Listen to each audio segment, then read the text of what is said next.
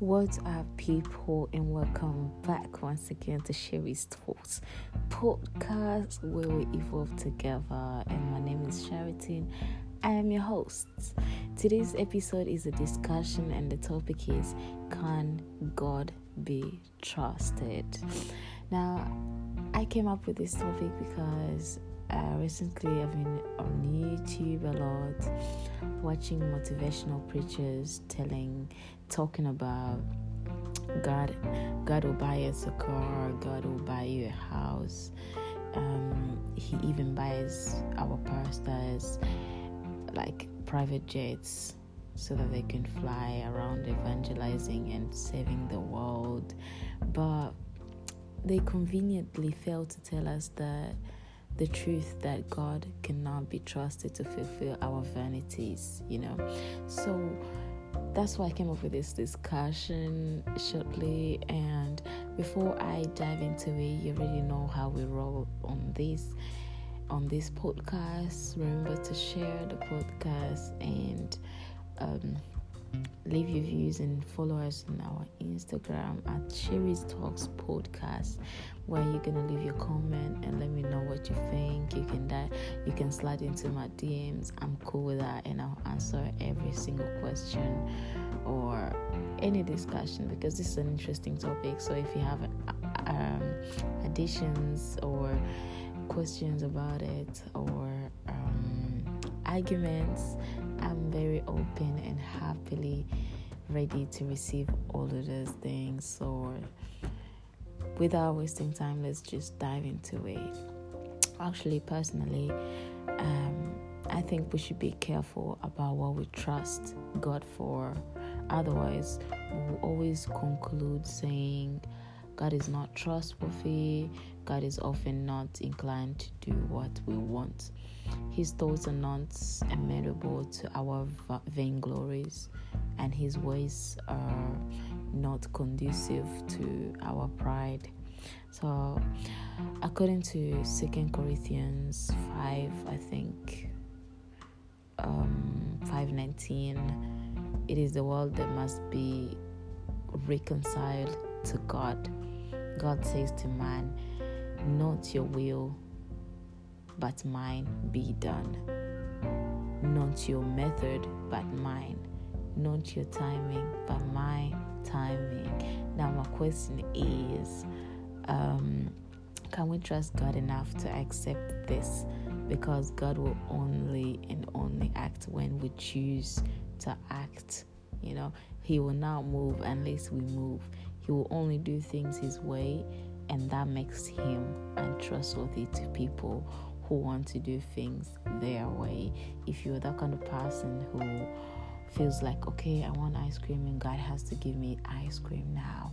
If he does not give me ice cream, he's not trustworthy. Then you're always going to end up saying or believing that God is not trustworthy even when he is, because you're going to be blinded to all these good things, all these nice things he's trying to do in your life. But because you're self-centered about your opinion of who God is and what he's supposed to be, because you're very obsessed with your will instead of God's will, then you're not going to notice what he's doing at the moment. And the fact that you want a car does not mean that you can trust God to get one for you. God can only be trusted to fulfill his promises, and this is to happen to you. You need his promises cannot happen if you don't know what they are. So you need to read the Bible to know which are the promises, what are the promises God has promised you to fulfill. Because even if you fulfill them, you're not gonna know, because you haven't read the Bible to understand what are the promises God has promised you. He cannot be trusted to fulfill our agendas. He only fulfills his promises, not your agendas. This is why it is important to have a relationship with God, because that way we can hold God to the promises he actually has made to us. Like, just learn to trust God without understanding what He's doing. Trusting God does not always mean we will understand what He's doing or why He's doing it. Like, if you read in Proverbs 3:5-7, it says, "Trust in the Lord with all your heart and lean not on your own understanding. In all your ways acknowledge Him, and He shall direct your paths." So do not be wise in your own eyes. So God cannot be trusted to make us rich, but He can be trusted to meet our needs. According to Psalms 37:4, He will indeed give us desires of our hearts, but that means He will determine what those desires should be. So God cannot be trusted to give us another man's husband, for example, but he can trust, like, he can be trusted to give us ours, like our own man, instead of giving us another person's man. For example, He cannot be trusted to give us the world, but He can be trusted to give us His kingdom. God cannot be trusted. God can be trusted to meet and exceed only our righteous expectations. Note this down and I will repeat it.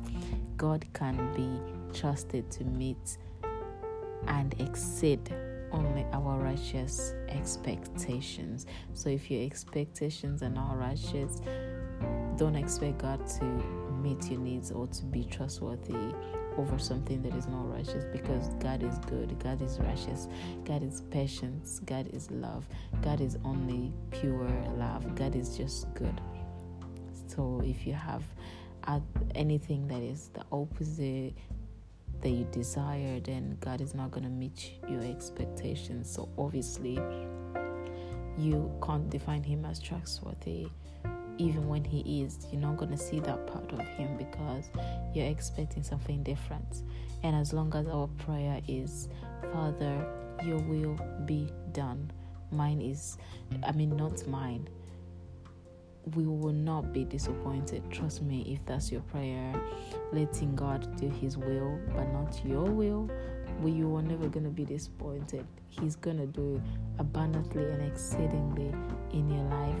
As we carry our crosses in this life, we should be mindful of Jesus' example where He prayed, Father, if you're willing, take this cup from me, yet not my will but yours be done. And that's in Luke 22:42, I hope. Yeah, so that's the end of the discussion. It was really short and quick, and my spirit I felt like I needed to really record this and make it an episode. I hope it helped somebody out there, and I love you with the love of Jesus Christ, and stay safe. Have a beautiful week and a nice summer. Remember to stay hydrated and drink your water and mind your business, period. Bye. Peace out.